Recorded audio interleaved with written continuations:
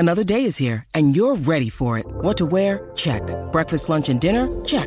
Planning for what's next and how to save for it? That's where Bank of America can help. For your financial to-dos, Bank of America has experts ready to help get you closer to your goals. Get started at one of our local financial centers or 24/7 in our mobile banking app. Find a location near you at bankofamerica.com/talktous. What would you like the power to do? Mobile banking requires downloading the app and is only available for select devices. Message and data rates may apply. Bank of America N.A., member FDIC.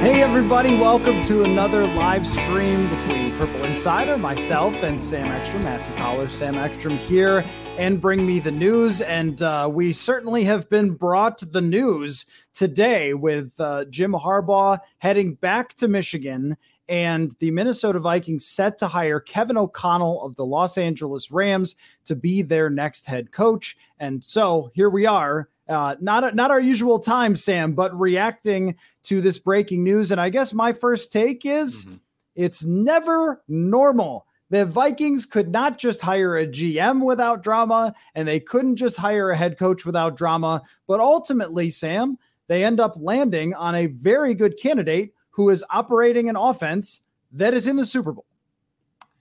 100%. And I personally have been banging the drum for the offensive-minded coach now for several weeks, and I think they arrived at the right place. I mean, honestly, I think this guy probably has a little better resume than Kellen Moore. I think he's done more with probably a little lesser quarterback than Aaron Rodgers, which was maybe the concern with Nathaniel Hackett. And yeah, he engineered this offense that had a record-breaking season from a receiver with a new quarterback and got them in the Super Bowl.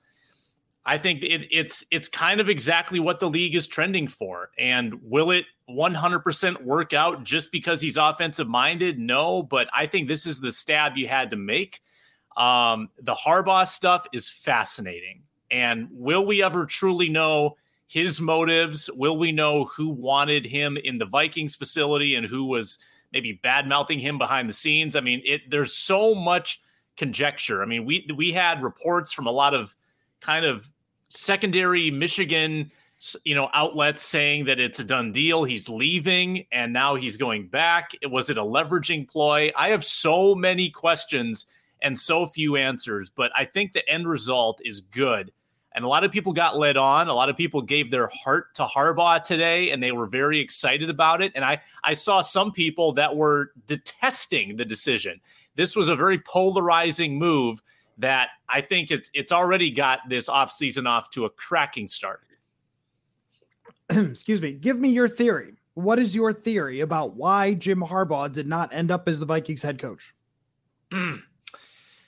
I think that Harbaugh was genuinely interested, but I think also willing to, obviously, I think he was willing to do an about face. It sounds like there was resistance behind the scenes with the Vikings. Now my take is that Kwesi comes in, has this relationship that, might have been fringe at best in San Francisco, but says, hey, we should look into this guy because I've seen how he operates. And they say, okay, but there are reservations. We need to sit down with him. We need to chat with him. And I genuinely think the voices in the heads of the decision makers were maybe a little too loud. Some of the dissenting opinions were not enough to outweigh the possible pros of this hire. And, even without maybe having some louder voices in their ears, I think there were still plenty of reasons to be cautious about this. His strange antics, his strange relationships with the media, the way that he burned bridges in the previous spot with certain people. I think those are all causes for concern. And maybe it's not fair to Harbaugh that it sounds like there are some pretty powerful people that are against him here. But I think that not everybody was on board with the Vikings. That's my theory. And if you can't be unanimous for a decision this important and one that would have been costly, right? We're probably talking a John Gruden type contract here that Harbaugh demands, I think you all have to be in agreement, and it doesn't sound like they were. Well, and so that was part of what I was discussing as we led up to this throughout the week on the show was like, there are reasons to be concerned about Jim Harbaugh. You cannot deny that. I know that getting excited about something kind of leads to people often throwing caution to the wind. And, this reminded me actually of as we got toward the Kirk Cousins signing back in 2018, where a lot of the discussion was, okay, guys, this is really exciting, but it's really exciting, but it's going to cost a lot. But other teams that have done this, it hasn't always worked out and so forth. And a lot of times that gets shouted down in the name of something really exciting. And the reality of exciting things for Vikings land is sometimes it works and sometimes it doesn't. I mean, it worked. Drafting Randy Moss, for example, was the exciting thing to do. Pick a wide receiver. I'm sure the Vikings had other needs that year. I don't know what they were, but who cares? They picked Randy Moss and lit the world on fire with Randy Moss, right? But there are other exciting things that they've tried to do that did not work out that well, including, and this is the big throwback, but like trading for Herschel Walker. Let's go all in to try to win that Super Bowl. So sometimes these things end up turning out and sometimes not. And I think a lot of people were willing to say, hey, I don't care what happened in San Francisco. I don't care that Michigan was ready to fire him just a year ago and made him take a pay cut a year ago. He's been successful, so I don't care about the rest. But if you're the owners of the Vikings and it's your money that's going into Jim Harbaugh's bank account, I can promise you care about those things. And the other thing is, too, if you're Kwesi Adolfo-Mensah, you also care about what the relationship is going to be like, the shared vision. And I will tell you a story that I heard once about Jim Harbaugh. Now, this has not been confirmed by any other reporters, so I'm telling you this is just a story somebody told me, was that Peyton Manning had initially planned to sign with San Francisco and not Denver. But Jim Harbaugh and Peyton Manning could not get on the same page with what kind of offense they wanted to run. And so that's why he didn't sign with San Francisco. That's never been reported by anybody else. It's one of those maybe things that you just hear. But I think it sort of speaks to Jim Harbaugh has his way of doing things. And you have to go along with that way if you're going to hire Jim Harbaugh. If they wanted to all be on the same page, Kwesi Adolfo-Mensah, the Wilfs, in saying, it's your team, you do it your way, you draft your quarterback, you run your offense the way you want to run it, and you call timeout and punt the way when you want to punt and whatever else. That's how you have to handle Jim Harbaugh. And if you can't get on board with everything he wants, then he can't be your guy. With Kevin O'Connell, you are I think, in much better of a situation to say, Kevin, we've got these numbers that say, here's what you should do in these situations, and have a conversation with him. And that goes for everything. That goes for roster building. That goes for, do you want a third wide receiver? How do you want your offensive line to be built? Here's why your scheme works in these ways and doesn't work in others, according to our data people. You've got a much better chance of all of that playing with Kevin O'Connell than you do Jim Harbaugh. And that is my theory. But the other theory could be correct, because the people who were reporting on this from Michigan basically came out today and said, well, there's this little hiccup that somebody who's involved with the Vikings ownership as a minority owner does not want Jim Harbaugh here. And hey, I mean, if there's somebody who has a connection to Michigan who says, I don't want Jim Harbaugh there because I don't like the way it's gone in Michigan, that's not a person that you could just ignore, right? You can't just ignore people who have some decision-making say. And I agree with you, Sam. If you can't all be on the same page with Jim Harbaugh, then you can't hire Jim Harbaugh. Yeah. I think the owners were probably the ones that had ultimately the final say on this, as you would expect when they're the ones paying the salaries. And I think that if they're truly going to preach collaboration, then it's good that they're listening to all opinions. My gut would say that Kwesi was open to this, because it was since Kwesi was hired that Jim Harbaugh became a candidate. He was not a candidate before the GM. So the GM might have even been on the same side and as Harbaugh and got shot down here. But I think you're right. You need unanimity when you're doing something like this. And it doesn't sound like there was that. I think that everything you read about Harbaugh, it's very unorthodox. He's very polarizing. The Seth Wickersham stuff on him from San Francisco is fascinating. If you want like a look into who Harbaugh is and was, read the Wickersham piece where people basically say, and they didn't use this word, but he's not a jerk, but he does jerk things. Like he just acts in a very strange way. And I think it would have been interesting to conduct press conferences with him. It would have been a strange media coach relationship. And part of that would have been kind of compelling to me and kind of fun to navigate. But this, from a team building standpoint, I think is the correct pivot to get the Kevin O'Connell, who, by the way, Matthew, former quarterbacks coach of Kirk Cousins. There's a connection. A connection during Kirk's worst year. And that's always the next natural thing to talk about with Kevin O'Connell, because the reality is we don't know a ton about Kevin O'Connell. Kevin O'Connell is kind of a guy that took the same route as some other backup quarterbacks into being a quarterback coach, and then up the ladder to being an offensive coordinator. And the thing about him, though, and I'm really excited to talk with Sage Rosenfels about this at some point, our friend who comes on the show, is this particular coaching tree has a lot of similar personalities who have really worked quite well in the NFL.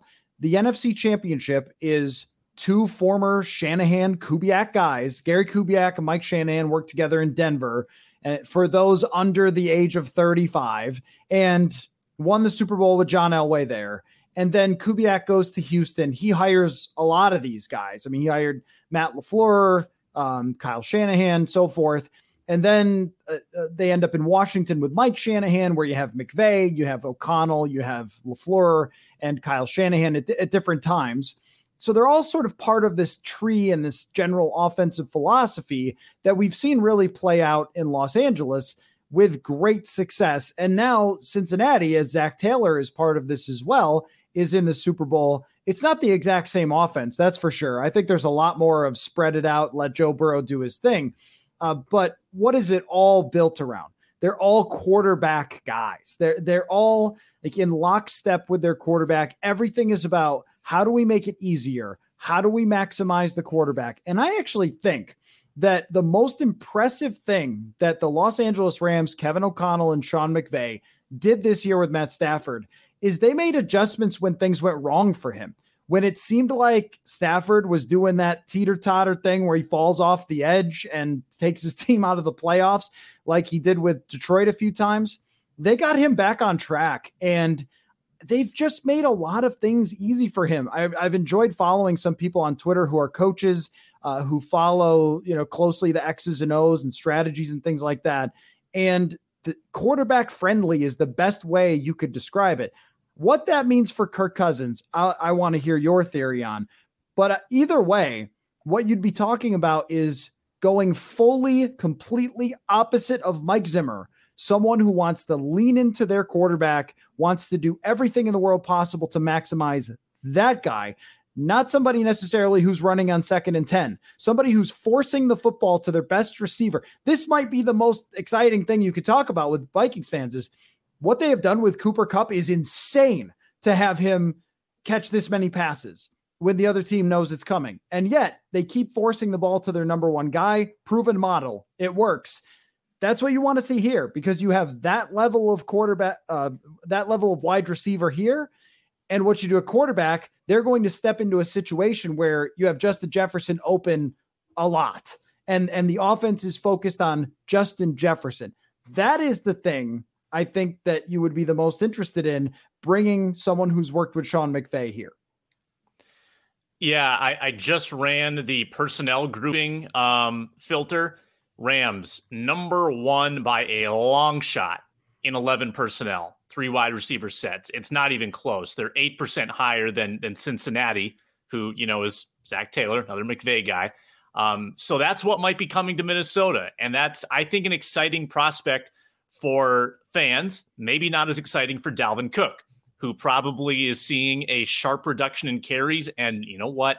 That's fine. If you get him more of an Aaron Jones-like workload than a Derrick Henry-like workload, that's going to be better for his efficiency. It's going to be better on his body. It's going to make him more of a change of pace versus kind of the status quo that defenses are expecting. Because as we've seen, it's a yearly tradition where he gets worn down, becomes less effective, and the Vikings were always trying to run to get ahead when they should be passing to get ahead and then running to close out games. And I think they can kind of find that new balance with this new coach. Now, what does it mean for Dalvin Cook's longevity? That might be another story. I would assume that he's on the roster still this year because I think he's still a pretty good weapon to have. And when healthy, he still is very, very effective. But to have a coach that's willing to spread it out, I think, go get weapons. Like he's seen the value of bringing in an Odell Beckham, how that really changed the Rams mid-season and electrified their offense, and having just a bunch of tight ends you can go to and several running backs. They're just kind of it's an arms race on offense, trying to get as many weapons as you can. That's exciting football. Like people, even though the name recognition isn't Harbaugh, the style that Kevin O'Connell is going to play should excite people. And I think that should excite you, whether it's Kirk Cousins or the next guy. I mean, that's going to hopefully bring the best out of this offense, something that we couldn't say with Zimmer and either of the Kubiaks. I have a statistic that you'll like that relates to Kevin O'Connell, that Vikings fans, I think maybe if you want to get on board with doing things the Rams way, which has put them in the Super Bowl with two different quarterbacks over the last 2 years, doesn't mean that everything will go that way, but it's not like you're a million miles behind the Rams in weapons. They have Cooper Kupp and Odell Beckham, and you have Thielen and Jefferson. I think this guarantees Adam Thielen is here, by the way. That's been a little bit floating out in the air of, would they want to pay Thielen and how they'll work that out. I would imagine they're just going to restructure that contract and make sure he stays. But the stat that Vikings fans would love about Kevin O'Connell and the Rams is that they were number one this year by PFF grade in, you got to guess, Sam? Take a guess. Sorry, I was typing. Number one in PFF grade. Yeah. Do you know where I'm going with this? The team or player? Team. The team. Pass blocking. That's right. Pass blocking. Correct. Mm-hmm. That and if we've got to guess where the Vikings land, scroll way down 27. Yeah, that's right. Kevin O'Connell also was a part of that Washington franchise when they built their offensive lineup. They drafted Brandon Sheriff. They drafted Trent Williams and built their offensive lineup as well. And it was one of the reasons that Kirk Cousins emerged as a very good starting quarterback in Washington. Was their offensive line was really excellent, and they had weapons all over the place. When Cousins has been at his best, he had Vernon Davis, Jordan Reed, Deshaun Jackson, Pierre Garçon, and now, you have the, Jefferson, and you're bringing in Irv Smith, and you have Thielen, and you can add others to this mix, but also put focus on this offensive line. They've drafted along the offensive line, but they haven't spent along the offensive line. And who is the anchor of the Los Angeles O-line? That is Andrew Whitworth, their left tackle, that they spent a heap of money on to bring there. And then he's been a huge part of that. This opens the door for now building to have an offensive line that sets you up to run the ball more effectively, pass block, create more clean pockets. And that's been a huge thing for Matt Stafford this year, that he is certainly known as a guy that can perform pretty well when it comes to, having a messy pocket because of his arm strength, but he's one of the least pressured quarterbacks in the playoffs. And think of who they faced. Tampa Bay, San Francisco, two of the best D lines in the league, and their offensive line gave him time to throw. If you give any quarterback a lot of time to throw, you're going to have a chance. Now, the question is whether Kevin O'Connell would think, let me empower Kirk Cousins and give him the keys to the franchise, unlike Mike Zimmer ever would, or let me just watch my Senior Bowl tape and so forth and go to the combine with the idea that we're watching quarterbacks and we're watching quarterbacks only. That's the thing that I wonder about with Kevin O'Connell. And I would have loved to have been in on the interview to know when that came up of, hey, you worked with Kirk Cousins before. In his worst season where he alienated everyone in Washington, D.C., by the way, 2017. But you worked with Kirk Cousins while you were there. Is he the guy that we just need to lean into more? And Zimmer didn't treat him well enough. Or do you want to pick your own guy? I lean heavily toward pick your own guy because I think that the Zimmer part of this, wanting to run the ball, so forth, the impact of it is something. It's not nothing, but it's far from everything. It's far from everything for the reason you were 8-9 and 7-9, and the reasons that you've made the playoffs only one time with Kirk Cousins. I think that Kevin Stefanski and Gary Kubiak put him in a lot of situations to succeed, and the results were, okay. And then when it was just a little bit less with Clint Kubiak, the results were you go 8-9 and you miss the playoffs. So I think that there's some reason, Sam, for people to think, okay, well, now this guy's really going to, both paddle the boat or whatever, row the boat in the same way with Kirk Cousins. I think if you're Kevin O'Connell, that's the best thing you can ever have is a coaching situation where you can pick your own guy and have time to work with that rookie quarterback over a number of years and build the roster around that player. But give me your perspective on the Cousins O'Connell connection. Well, you know how I said that Kwesi was probably in for some awkward conversations with some of these veterans, including Kirk? Kind of an awkward conversation between O'Connell and Kirk too. Hey, coach, loved working with you in Washington. And, does he send back like new number? Who dis? I can't imagine that any new head coach doing this for the first time would want to marry themselves to a quarterback that kind of gets coaches fired, gets organizations in pickles because he doesn't win, puts them in purgatory, and he's not a super adaptable quarterback. He's aging, he's expensive. We've written articles this week. We've got more coming out kind of about the timeline of this team. It is so hard to spin a realistic narrative that this team can win with that contract. He's taking up so much cap. Even if you restructure it, he's still taking up a lot of cap. And if you can get under the cap this year, it's going to be a problem the year after that. I think that, O'Connell can wash his hands of it. He can leave it up to Kwesi, but I think behind the scenes, the two would say, yeah, let's move along. Kirk is a good guy, but I think we need to start fresh. And I think that's the prudent move.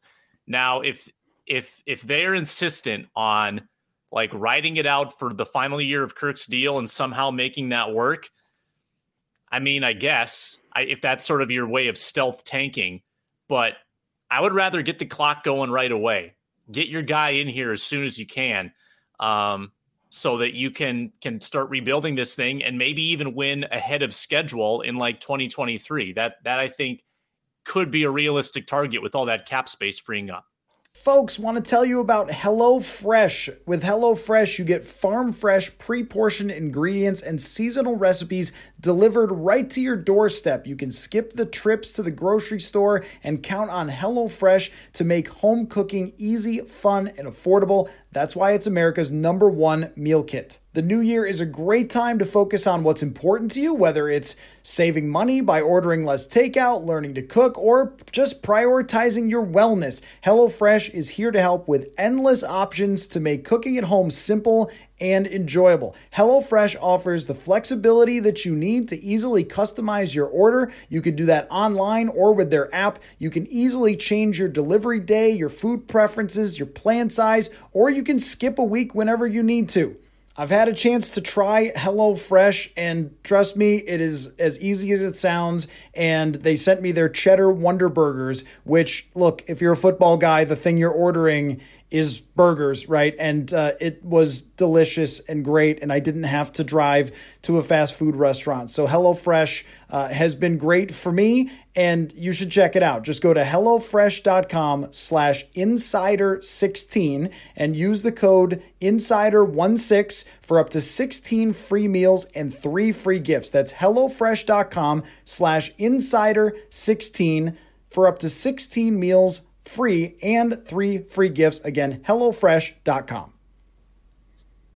When you need mealtime inspiration, it's worth shopping Kroger, where you'll find over 30,000 mouth-watering choices that excite your inner foodie. And no matter what tasty choice you make, you'll enjoy our everyday low prices, plus extra ways to save, like digital coupons worth over $600 each week. You can also save up to $1 off per gallon at the pump with fuel points. More savings and more inspiring flavors make shopping Kroger worth it every time. Kroger, fresh for everyone. Fuel restrictions apply. Don't you think that O'Connell and his perspective in Los Angeles would be shaped by the fact that they moved on from Jared Goff and went to the Super Bowl? Mm-hmm. I just don't know how it wouldn't be, right? That you saw a quarterback that was basically a plug in the numbers into the little X's and O's into the guy's helmet, and then he operates it. That was Jared Goff. And anything that went wrong, Jared Goff couldn't overcome. That was the reason they moved on from Jared Goff. That the one game in the playoffs where their defense didn't play as well, they just lost the game because Goff wasn't good enough. Kirk is very similar. I think he's a little better version of Jared Goff. Sometimes I've thought the opposite. Sometimes I've thought that Goff was a little better than Kirk at times when he was with the Rams. But I think, Detroit, who knows there? They just have no. It's like what Kirk did in early days of Washington was Goff in Detroit, where they were just abysmal and you lose a lot of games either way.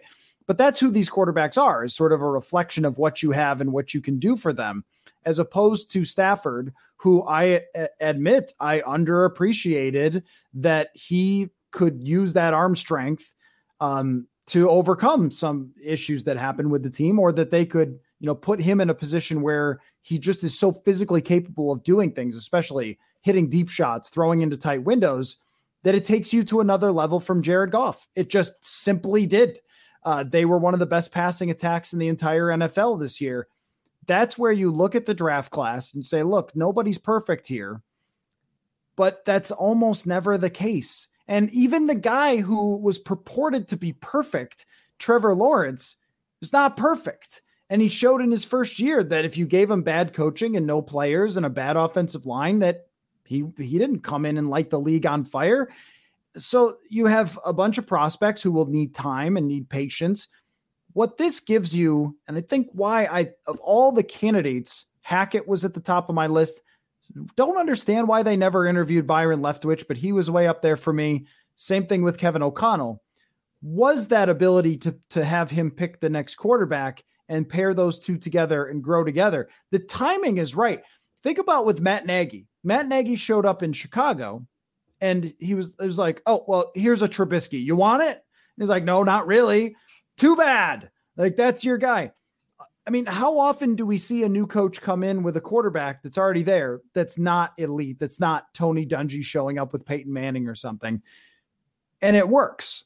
I think that what you could do is weirdly follow the Detroit Lions sort of model, except for you're better than them, where they came in, they made a trade with their quarterback, and they can pick somebody new when they feel like it instead of Jared Goff, and then build with Dan Campbell or whoever else. If Dan Campbell has, sort of footballed his way out of Detroit eventually. But that's, if you make that your plan, I think it gives you the best chance to have that connection to where it's not a coach blaming a quarterback. He's not good enough. You paired me with this guy. Why did you do that?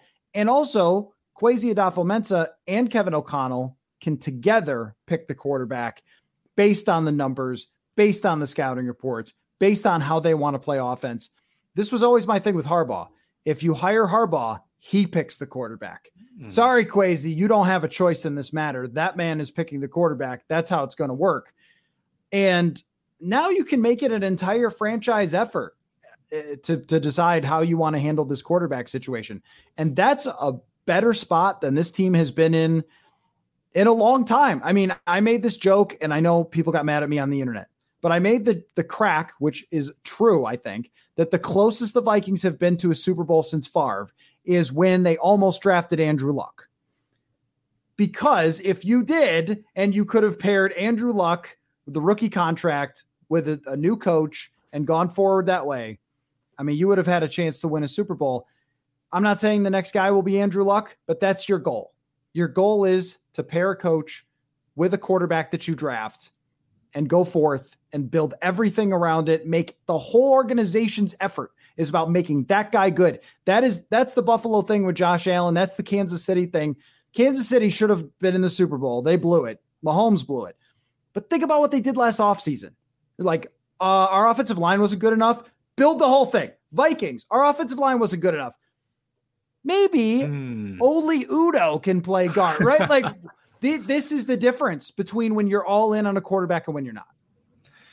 Yeah, great points, caller. I think that there should have been more fear than people were letting on with Harbaugh that he was going to go in on Kirk.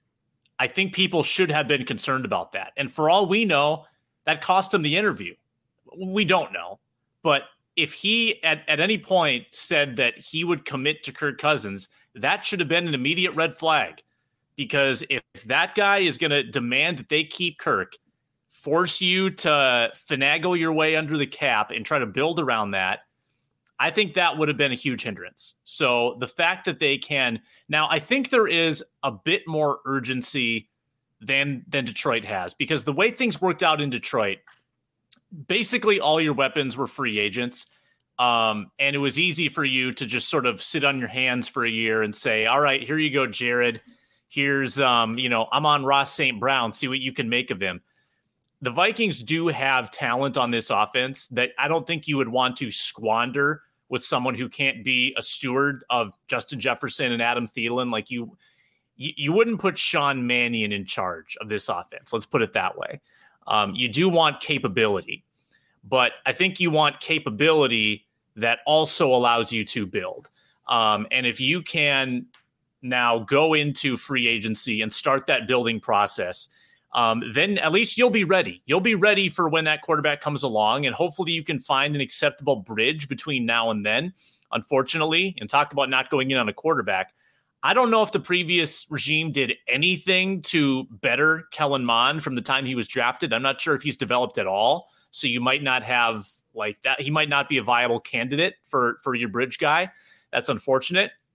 But getting someone who can at least give this offense a fighting chance, I think is prudent. And, you look at what the Vikings accomplished last year, very disappointing, 14th in points allowed or points scored on offense. But the teams that were 10th, 11th, 12th, 13th, 15th, all made the playoffs because their defenses were better too. So that is a part of the equation. Like, this defense does need to be, if it's just middle of the pack and the offense is also middle of the pack, you have a fighting chance. Well, this is why the timeline is so important to me, because if you hired Harbaugh and you were expected to win right away, my question was always, how are you going to rebuild the defense? And the answer was likely to be, if they hired Harbaugh, it was likely to be the same way they just tried to build it last year. Mm-hmm. And I just don't see that as a winning type of model, which is, let's keep the expensive quarterback. Let's go cheap everywhere else. Let's try to draft guys and hope that that works out. But they're not high draft picks. They're 20th overall draft picks. And they're, other draft picks that you trade away for Chris Herndon and so forth that you don't have. I think that the way to build a defense is that you want to sign some guys, of course. Like Cincinnati did this, where they signed basically a whole new secondary, but they threw a lot of numbers at it because they had money. They failed on the Trey Wayans deal, but they just signed 3 other dudes after that. Like, being able to throw kind of numbers at it, which means draft picks, signing free agents, looking for savvy free agent signings. I mean, the Vikings tried to do this, but they leaned on it. So Mackenzie Alexander seemed like, okay, that should be a savvy signing, but it was, if Alexander struggles, there's no backup whatsoever, because they hadn't developed players either, and they had missed on draft picks. Like, this is usually a couple of year process. Can you get to being a decent defense next year and a good offense, whether it's Kirk or Marcus Mariota or Gardner Minshew or whoever else, or if it's Matt Corral or Malik Willis? I don't even know who's going to be, what direction they're going to go. But on the defensive side, it's probably not going to be good enough. Trying to rush it there is just asking to be back at square one. This was the problem that we had after 2019 when they traded for Yannick Ngakoue. It's like, you're trying to rush this, and that's not the way you ever get anywhere in the NFL. You can sign or trade for final pieces like Von Miller or like Odell Beckham. You can certainly pump up an offense with one more playmaker or a draft pick like Jamar Chase that steps in right away. A defense is a lot harder to just snap your fingers and all of a sudden you're great. Sometimes it happens, but it usually requires a lot of money spent and just some fantastic drafting. But normally it's something that takes time over a couple of years. And I think that if people are willing to sort of see what the vision has to be, and I mean also Kwesi Adolfo-Mensah too, that he has to see also that this isn't something you can just analytics and all of a sudden you fix everything.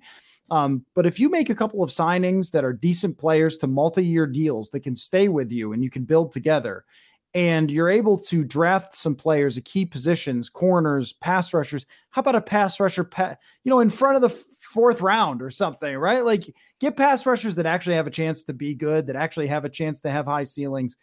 I mean, these strategies, I think, were kind of lost with the Vikings in the last few years because they were desperate. And now what this is I think you make much more sound decisions in the NFL when you're not desperate, when you have time and when you can do everything in a logical process way. Process goes out the window when your seat is hot. But when it's not, and when you have a 4-year deal for Adolfo-Mensah, I think you'll probably have a 4-year deal for Kevin O'Connell, and they'll say, here you are, guys. Here is your canvas. Go ahead and paint. And that gives them time to build this defense the right way. I just got a text from a former member of the Rams organization. Here's what he has to say about the hire. He says, love the hire. I'm a huge KOC fan. He's the man. Great get for the Vikings. So there's an endorsement from within the Rams. Wow. Sources. That's right. I was going to cite the Bengals because I wrote about this on the website where the Bengals did an unbelievable job of kind of building that defense without overcommitting themselves, but also developing some continuity, getting multi-year guys that, like Trey Hopkins, for instance, like a moderate long-term deal. Xavier Su'a-Filo, I believe, like moderate long-term. Von Bell. They're not breaking the bank on any of these players. DJ Reader, like they signed a bunch of serviceable pieces that could blend, meld together, and they have like $56 million in cap space next offseason. They're ahead of schedule. Think of how much better the Bengals can get with $56 million and a quarterback, Joe Burrow, on a rookie deal. That's what you aspire to. You don't overcommit until you're there. And the Bengals were smart. They sort of withheld. They held back and said, no, we're not going to go all in yet. We could, but we're not. We're not going to overspend. And they're in a phenomenal spot. So that's kind of the aspirational model, is where you are in purgatory, you flip the whole thing over, you get the right quarterback in, and you win in year 2. That is like picture perfect. That's the print that the Vikings are trying to duplicate. Right. And this is the whole point about rebuilding and timelines and things like that is often when people hear rebuilding, they think, and this is why the Wilfs wanted to stay far away from it. This is the rebuilding hire, by the way. But they wanted to stay away from rebuilding because people think tanking, and they think owner of the Dolphins trying to bribe their coach to lose football games, right? I mean, and I totally get that. I totally understand that that's not what anybody wants to hear, and that this is not a team that needs to tank. But timelines can change so quickly. And I remember we talked, gosh, when was it? Months and months ago, about the Rex Ryan Buffalo Bills and how, like, they, once Rex Ryan was gone, they had one season where it was kind of a step back, where Josh Allen got in and did some exciting things, including beating the Vikings. And then the next year after that, they're in the playoffs.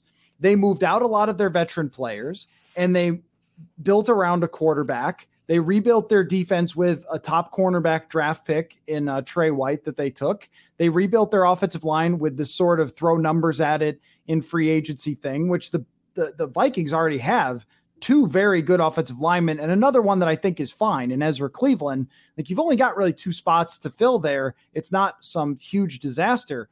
So that what that says to me, and the Eagles might be an example of this too. You don't have to just be trash forever. I think that there are sports where you do. I think if you're trying to tank in baseball, I mean, think about, you draft the number 1 overall guy and he's like 18 years old. So you're going to be 2, 3, 4 years before that guy can play in Major League Baseball. That's a lot harder to do. In the NFL, the players are kind of ready-made coming out of college, and it usually takes only a year or two for them to develop, including the quarterbacks. Here's a second-year quarterback in the Super Bowl.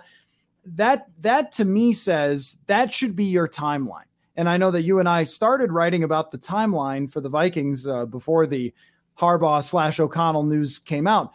I think the Vikings timeline should be reset your cap situation. That's very, very important, is creating that cap space to be able to spend 2 years from now, and look at it as 2022 should be a step forward in terms of process. They could talk about that all they want. We're doing things smarter.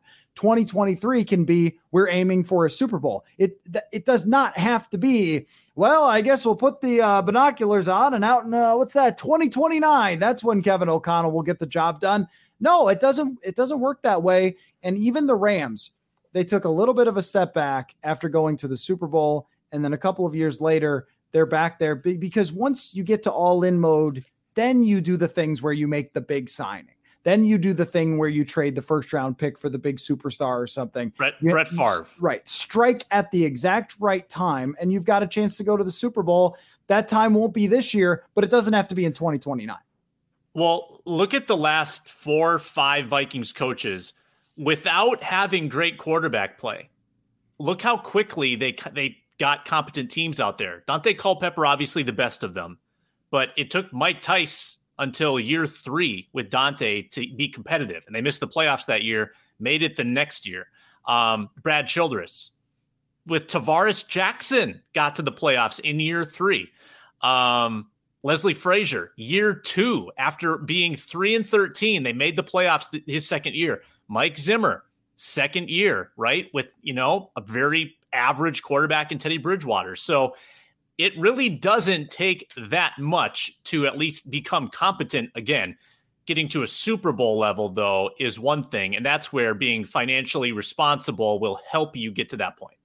Folks, we've got an even better offer to tell you about from SodaStick. If you use the promo code PurpleInsider, one word, you can get 15% off your purchase. That's right, at sodastick.com, your place for Minnesota sports-inspired apparel. You can get 15% off just by using the code PurpleInsider. I've told you about all the great football designs, but they've added a few more, including the Axe is Back for Minnesota football fans. You can get that on a shirt, on a hat, and also Randy Moss is the GOAT, the Purple People Eaters, Bud Grant designs for the old school fan, plus the hockey and basketball teams are both actually exciting this year, and SodaStick has you covered there as well. Go to sodastick.com, that is SOTASTICK.com, and use the code PurpleInsider for 15% off. Sorry, our friend Sage Rosenfels just found out from me that the Vikings are hiring Kevin O'Connell's, was trying to call. So I'll be interested to get his reaction. But yeah, I think your point about 2013 to 2015 is right. Like during the 2014 season, the Adrian Peterson stuff was going on. So that's what that season is really remembered for. But I also remember going into 2015 and people around the league, smart people around the league and in the gambling community, were saying you're going to want to watch out for the Vikings because Bridgewater is going into his second year and they're developing players. And this is another point too, Sam, and this is where you have to reset also. Are there guys that we feel like are developing and ready to be there in a year or two with players they've drafted recently? And the answer is maybe a couple, but Mike Zimmer and Rick Spielman would not let us find out. I mean, they absolutely would not. They wouldn't even play Cam Dantzler this year, and he was the best dang corner that they had. And it was like, no, Breeland, he's the veteran. So like Wyatt Davis absolutely can't play in week 18. We can't even get one sniff of Wyatt Davis and even have any clue what the guy looks like. This next year for Kevin O'Connell gives them an opportunity to evaluate everything that they have, but also develop the things that they have. Cam Bynum is a guy that's kind of interesting to me. He has to start. Like, you can't go out and just sign a veteran safety. You have to find out if Cam Bynum can play. You have to find out if Amir Smith-Marset is a receiver for you. Yeah, right? You have to find out if some of these young guys, Kene Nwangwu, play the man. Give him the football. See what he can do. I feel like in a McVay-style offense, by the way, Kene Nwangwu could be very, very interesting. Screen game and things like that.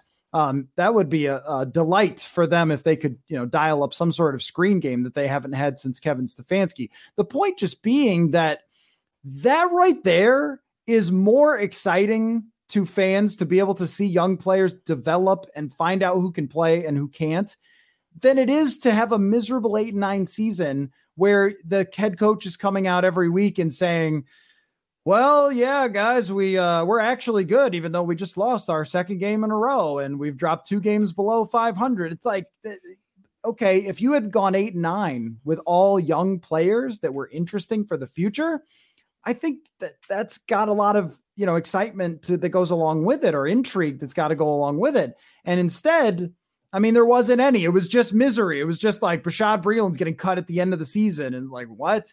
So I think as you look forward, that opportunity is there to have a very interesting 2022. Yeah. Do you want to hear my back of the napkin plan for the 2022 Vikings? Top of head. This is how I'm going to spend the limited money I have. I'm going to find a corner to play opposite Dantzler, because I don't think you need to develop Chris Boyd anymore. I'm not sure that Harrison Hand is the future. So I think you need to go find one corner. And after that, I think you prioritize edge rusher in the draft. So get someone else in, and then maybe you can get something to click with DJ Wanham, Kenny Willekes, or Janarius Robinson, right? But then I think you put some faith in the guys that were on this roster and start them. Cam Bynum, Blake Lynch, Armon Watts, Wyatt Davis. Just send them out there, see what they have, re-sign Mason Cole to compete with Garrett Bradbury at center, or find someone in free agency on the cheap. And don't overcommit. See if you have some in-house options. The only thing I would want to invest in is corner, because it can get ugly. If you've got one corner that's super inept, I mean, they're going to need to bolster that somehow. Other than that, I think you have at least semi-viable options across the roster where you don't need to go out and find one-year veterans to plug in like they did last year. That was a frustrating method. And I think they can at least give the fans a little bit of hope this year with some of those younger guys. Now, normally this is kind of where we start to wind down the show, but the number of people that are watching, I think, is probably a record for us streaming on Bring Me the News. So I'll continue this. Let me ask you this question. Mm-hmm. Should anybody be upset that they didn't get Jim Harbaugh? I feel like we didn't talk about this at all, really, so far. Like, what we've talked about entirely is, here's what's happening. You're not getting Jim Harbaugh. He's going back to Michigan. Kevin O'Connell is your guy. Sage texted back, and I didn't ask for permission to read it, but he basically said, look, people who have worked with McVay and Shanahan, they understand what it is to create an offense around a quarterback. And that's the key. That these guys who have come up in this tree, they get this. But the question about Harbaugh, I imagine there will be a lot of people who had sort of given their heart to Harbaugh and said, this is the guy I want. I want us to bounce back quickly. I want Aaron Rodgers to get traded to the Titans or Broncos and win the division and have a chance in an NFC that's a little bit down right now. Is there a justification for being disappointed that Jim Harbaugh is not the coach of the Vikings? In my opinion, no. And I'm not going to say you're a terrible person. You're a terrible football mind. If you really wanted Jim Harbaugh, you're allowed to. But when you have a coach that's going to be a bit erratic, that's going to lead to disagreements in the locker room. It's going to lead to disagreements between Harbaugh and ownership, Harbaugh and the front office. He's got a former GM and a former owner, whether those guys are in the right or not, who are basically trashing him around the league. And I'm not saying this is right, but he made 3 NFC championships in a row, had one down season, a 500 season, and they were so far off the same page. They were talking about trading Harbaugh before the bad season. Even in 2013, they were entertaining a trade to Cleveland. Things deteriorated even before they got bad with the 49ers, which it's all a very bizarre circumstance. And you know why? Because there were a lot of egos involved, and Harbaugh was one of those egos. Now, is that going to work everywhere you go? No, it's not. Like the sample size, I know we like to say that, well, he's won everywhere he's been. That's kind of a small sample size, right? I mean, he had a good run with the 49ers. He's had an okay run with Michigan. For what Michigan represents, he's had an okay run there. Stanford, he got lucky with Andrew Luck. But he was not like he walked in there and won right away either. He needed to get the right quarterback in. So I'm not going to say that he's like a magic elixir that is going to automatically win. I think he's got some kind of bizarre techniques, and he would have been under so much scrutiny. And when you're under that much scrutiny, you invite fodder that's going to tear you down. And I think that would have been a difficult dynamic. So I am not disappointed. If I were a fan, I think I would be applauding this move. Throughout the week leading up to this, we expressed a lot of trepidation about Jim Harbaugh based on that past, based on is it easy to project that because he went to NFC championships before that the magic wand gets waved and you'll just go again? Like that hasn't really played out with history, that sometimes coaches who have great histories of coaching up teams and, they, will carry that over, and sometimes they won't. Like, it's not like Jimmy Johnson went from the Dallas Cowboys to the Miami Dolphins and started raising trophies. Like, they were okay, but they didn't all of a sudden just wave a magic wand because you hired Jimmy Johnson and win Super Bowls. And this goes for a lot of different coaches who had past success. It was a while ago. And so it wasn't just the power issue that I had. It was the league has actually changed kind of a lot over the last 5 to 7 years. Think about this. If we were talking about a coach punting at the 45-yard line on 4th and 2, like Kyle Shanahan did, would there be a freak out? Like only by a handful of analytics people. Now, I think the front office would freak out and the analytics people would be like, what are you doing? But, things have changed that quickly. The amount the teams pass has changed quickly. And it's not that I'm saying Harbaugh was way behind because he had a running quarterback in Colin Kaepernick and they worked an offense around Kaepernick that was impressive. So I'm not saying the guy is like an old stooge. I'm just saying that it doesn't, like, past results don't guarantee future success. And so losing out on him doesn't mean that your franchise lost out on your one big shot to win a Super Bowl.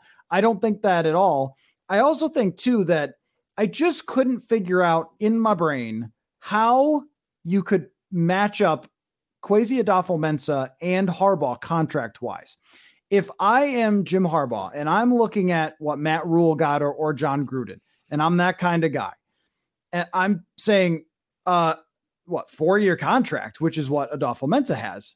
No, I don't think so. I want to be here twice as long as the GM. So then when we get to the end of the GM's contract, if I'm still here, I can decide if he gets to stay our GM or not. John Gruden ran out the GM out of town in Las Vegas. And actually Sean McDermott did too in Buffalo, where their GM was Doug Whaley, and McDermott got hired by Whaley and then threw him out of town and got Brandon Beane in there. So a lot of times the coach can take a power play, basically. And if you're Kwesi Adofo-Mensah, I think you want someone who is on the same page as you, who you are working together with. And I don't know what their relationship was, but Kevin O'Connell was with San Francisco for a year as a special project. That sounds like a Kwesi arena if there ever was one, right? I feel like that's sort of something that, you know, The Office would make fun of, as someone who got hired for special projects. But I mean, I just think, don't you want someone that is paired with your GM? Because I think a lot of the successful teams, whether it's Kansas City or Buffalo or whoever you want, they have everybody kind of in lockstep, coach, quarterback, GM. What we just had was power struggles. And it seemed to me inevitable that there would be power struggles with Jim Harbaugh, that if you're Harbaugh, you come in saying, look, I know I have a job at Michigan. We just were in the Final Four. So I can ask for anything and everything I want. It would be like, if you're a talk radio host and the whatever company across the street really wants you, and you go in and you say, well, here's what I want. Here's everything that's my perfect job. But I already like my job over at the other radio station. So if you don't give me everything, I'm just going to go back there. If that's what happened with Jim Harbaugh, that's fine. Then you didn't want that anyway. You didn't want someone who was going to take over the entire organization. And again, these are things that we sort of expressed throughout the week, not just suddenly it didn't happen, so now we're justifying it. Like, these were all concerns before. And that is my best guess at why this didn't happen, is just that they could not get on the same page with contracts, power, roster, and even vision for what they wanted to do in the future. And if that's not the case, then you want Kevin O'Connell instead. Yeah, I mean, coaches have agents. Like, Jim Harbaugh is aware that John Gruden signed a 10-year, $100 million deal. This would have been the splashiest hire since then, I think. I think splashier than Urban Meyer, and probably in the same ballpark financially, because the agent is going to say, hey, look what this guy made, right? And I think they're kind of in the same stratosphere with the personality and the track record. They're very different. They're very unique guys. But when you look at what the GM probably envisions for this thing, O'Connell and he can be in lockstep now, versus the head coach bulldozing the GM, which I think might have been the case. So I think that those dissenting voices that shot this down, whatever their motives were, might have done the Vikings a favor, because it sounds like those, they might have had personality issues with Harbaugh in Michigan or what have you. But I think that the Vikings arrived at the correct place. I know we're circling back to where we started this thing now, but for those that tuned in late, I think that Kevin O'Connell was the correct choice all along, at least on the offensive side of the ball. And I think this is a good move for the Vikings. I really do. Who's having a good day is the Michigan recruits, who on signing day decided they were still going to Michigan, and now they get the head coach that they planned on actually at Michigan. So good for them. But the whole point of like getting on the same page, I don't know that there's ever any getting on the same page with Jim Harbaugh. And that's one of the most important points, is it's Harbaugh, and that's who your franchise becomes. And I don't know if you want that. That's who San Francisco became. It was Harbaugh is the biggest celebrity in town the minute he arrives. It doesn't matter who your quarterback is, who your receivers are, anything else, who your GM is. What is your assessment on the whole now? GM search completed, head coaching search completed, and all the reports is that Kevin O'Connell is the guy for the Vikings. The other candidates have been told that they're out, and they have to wait until after the Super Bowl to officially hire Kevin O'Connell. And then we'll get a press conference reaction pod. It's always one thing after the next. But on the whole, the GM search, the head coach search, now that we are basically over with it. Well, they did what a lot of teams traditionally do. They did the opposite. Which made sense, because I think the opposite was going more modern, going younger, streamlining things, and maybe getting rid of a little bit of that football, machismo that sort of infiltrated this organization. I think that this will get the Vikings on the right track from a schematic standpoint. I think they'll start looking at things more efficiently in the front office. And now, next steps, looking ahead, who's going to fill in around them? We have to see Kevin O'Connell create a staff. We have to see who he retains on the staff, if anybody, and what the Vikings do next, because now the moves can start happening. But I think they put the people in place that you can trust to make the correct moves for the long-term health of the organization. So I think it's a B+ or better. I mean, I think that for all the candidates, and some of them I think you scratched your head at for both GM and coach, I think they ended in the correct spot. They cast a wide net to their credit, and I think that they arrived correctly. So I think they did a good job. At the very beginning of this thing, on January 10th, when Rick Spielman and Mike Zimmer were fired, we talked about where will they go next.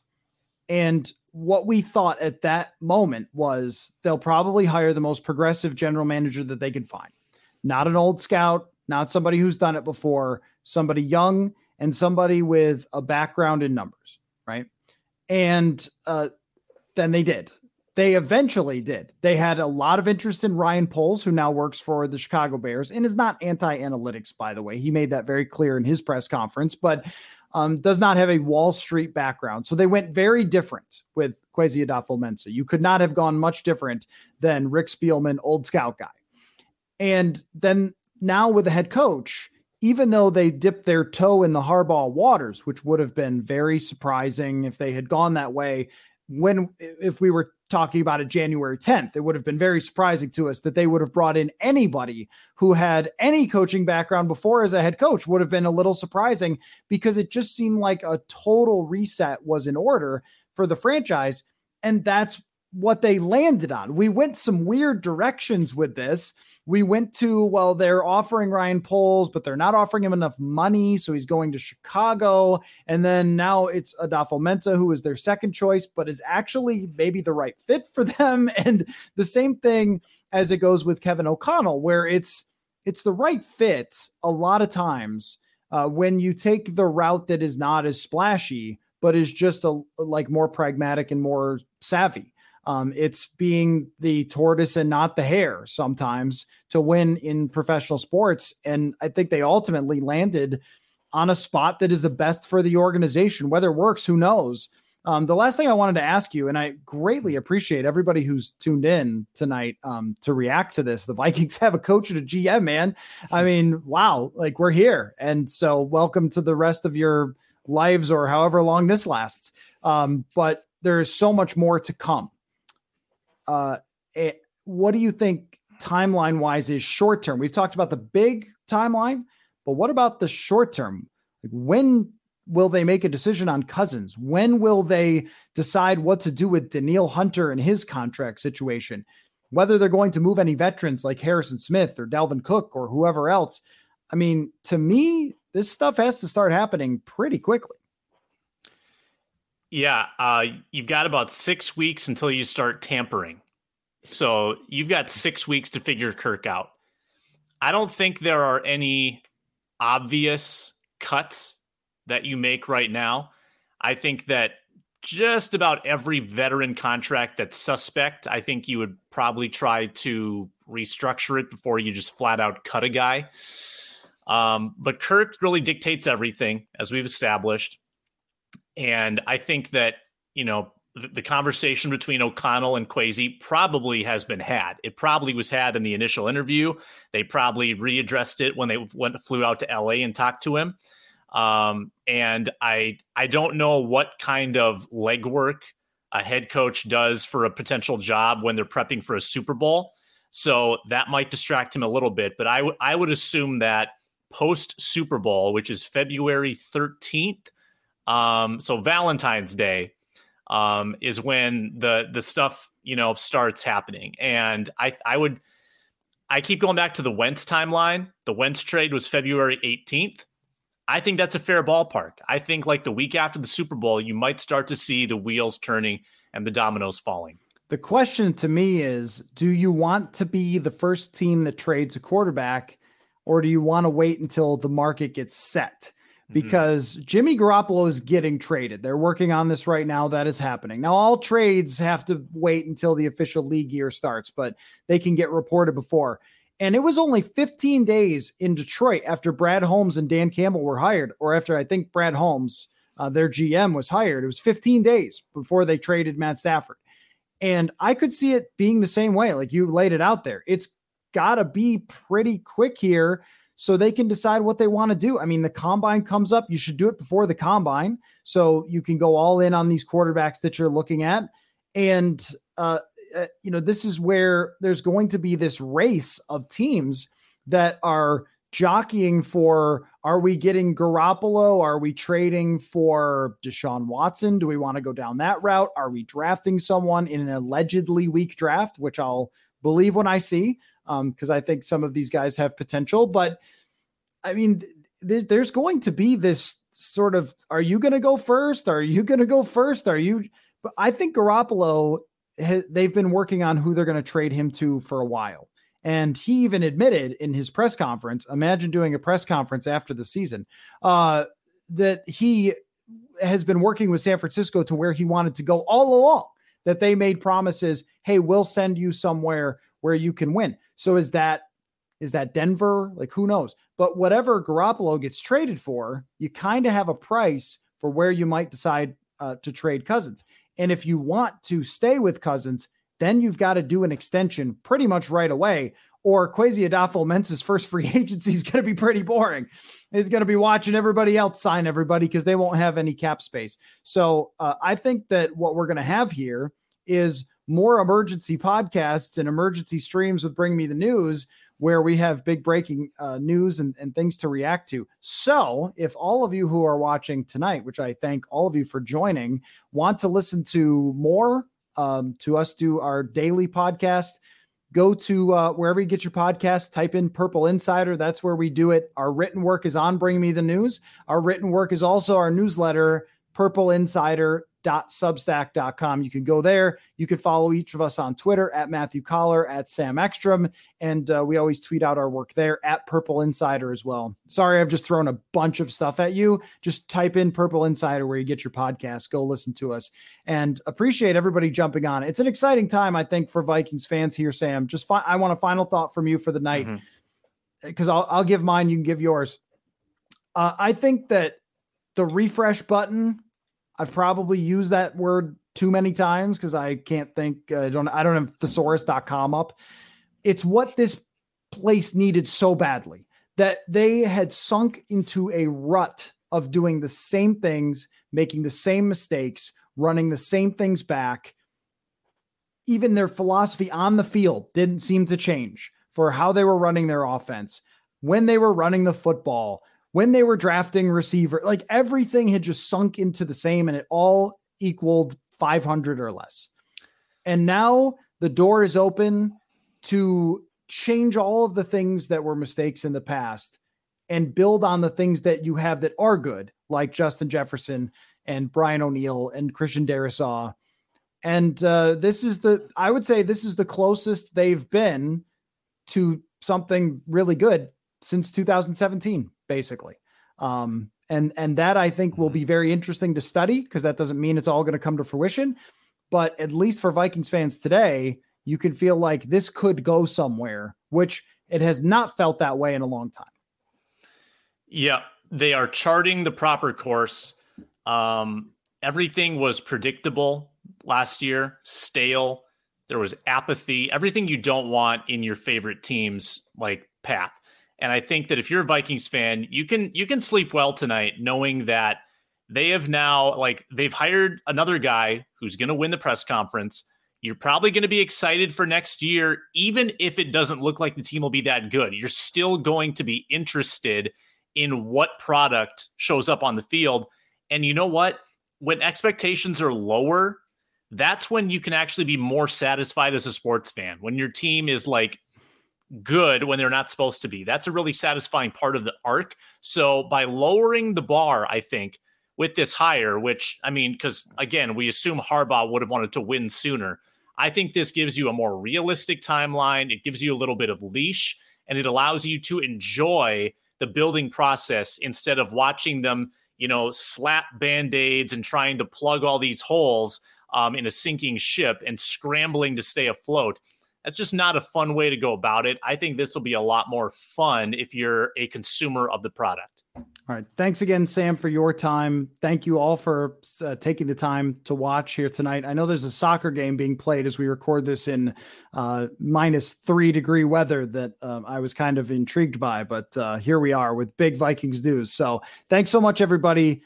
If you haven't listened to us before, this is the first time. Again, Purple Insider, wherever you get your podcasts, and check us out there. And we will be doing regular streams continually here on Bring Me the News. Keep your eye out, and we will catch you all later. Thanks for watching/listening.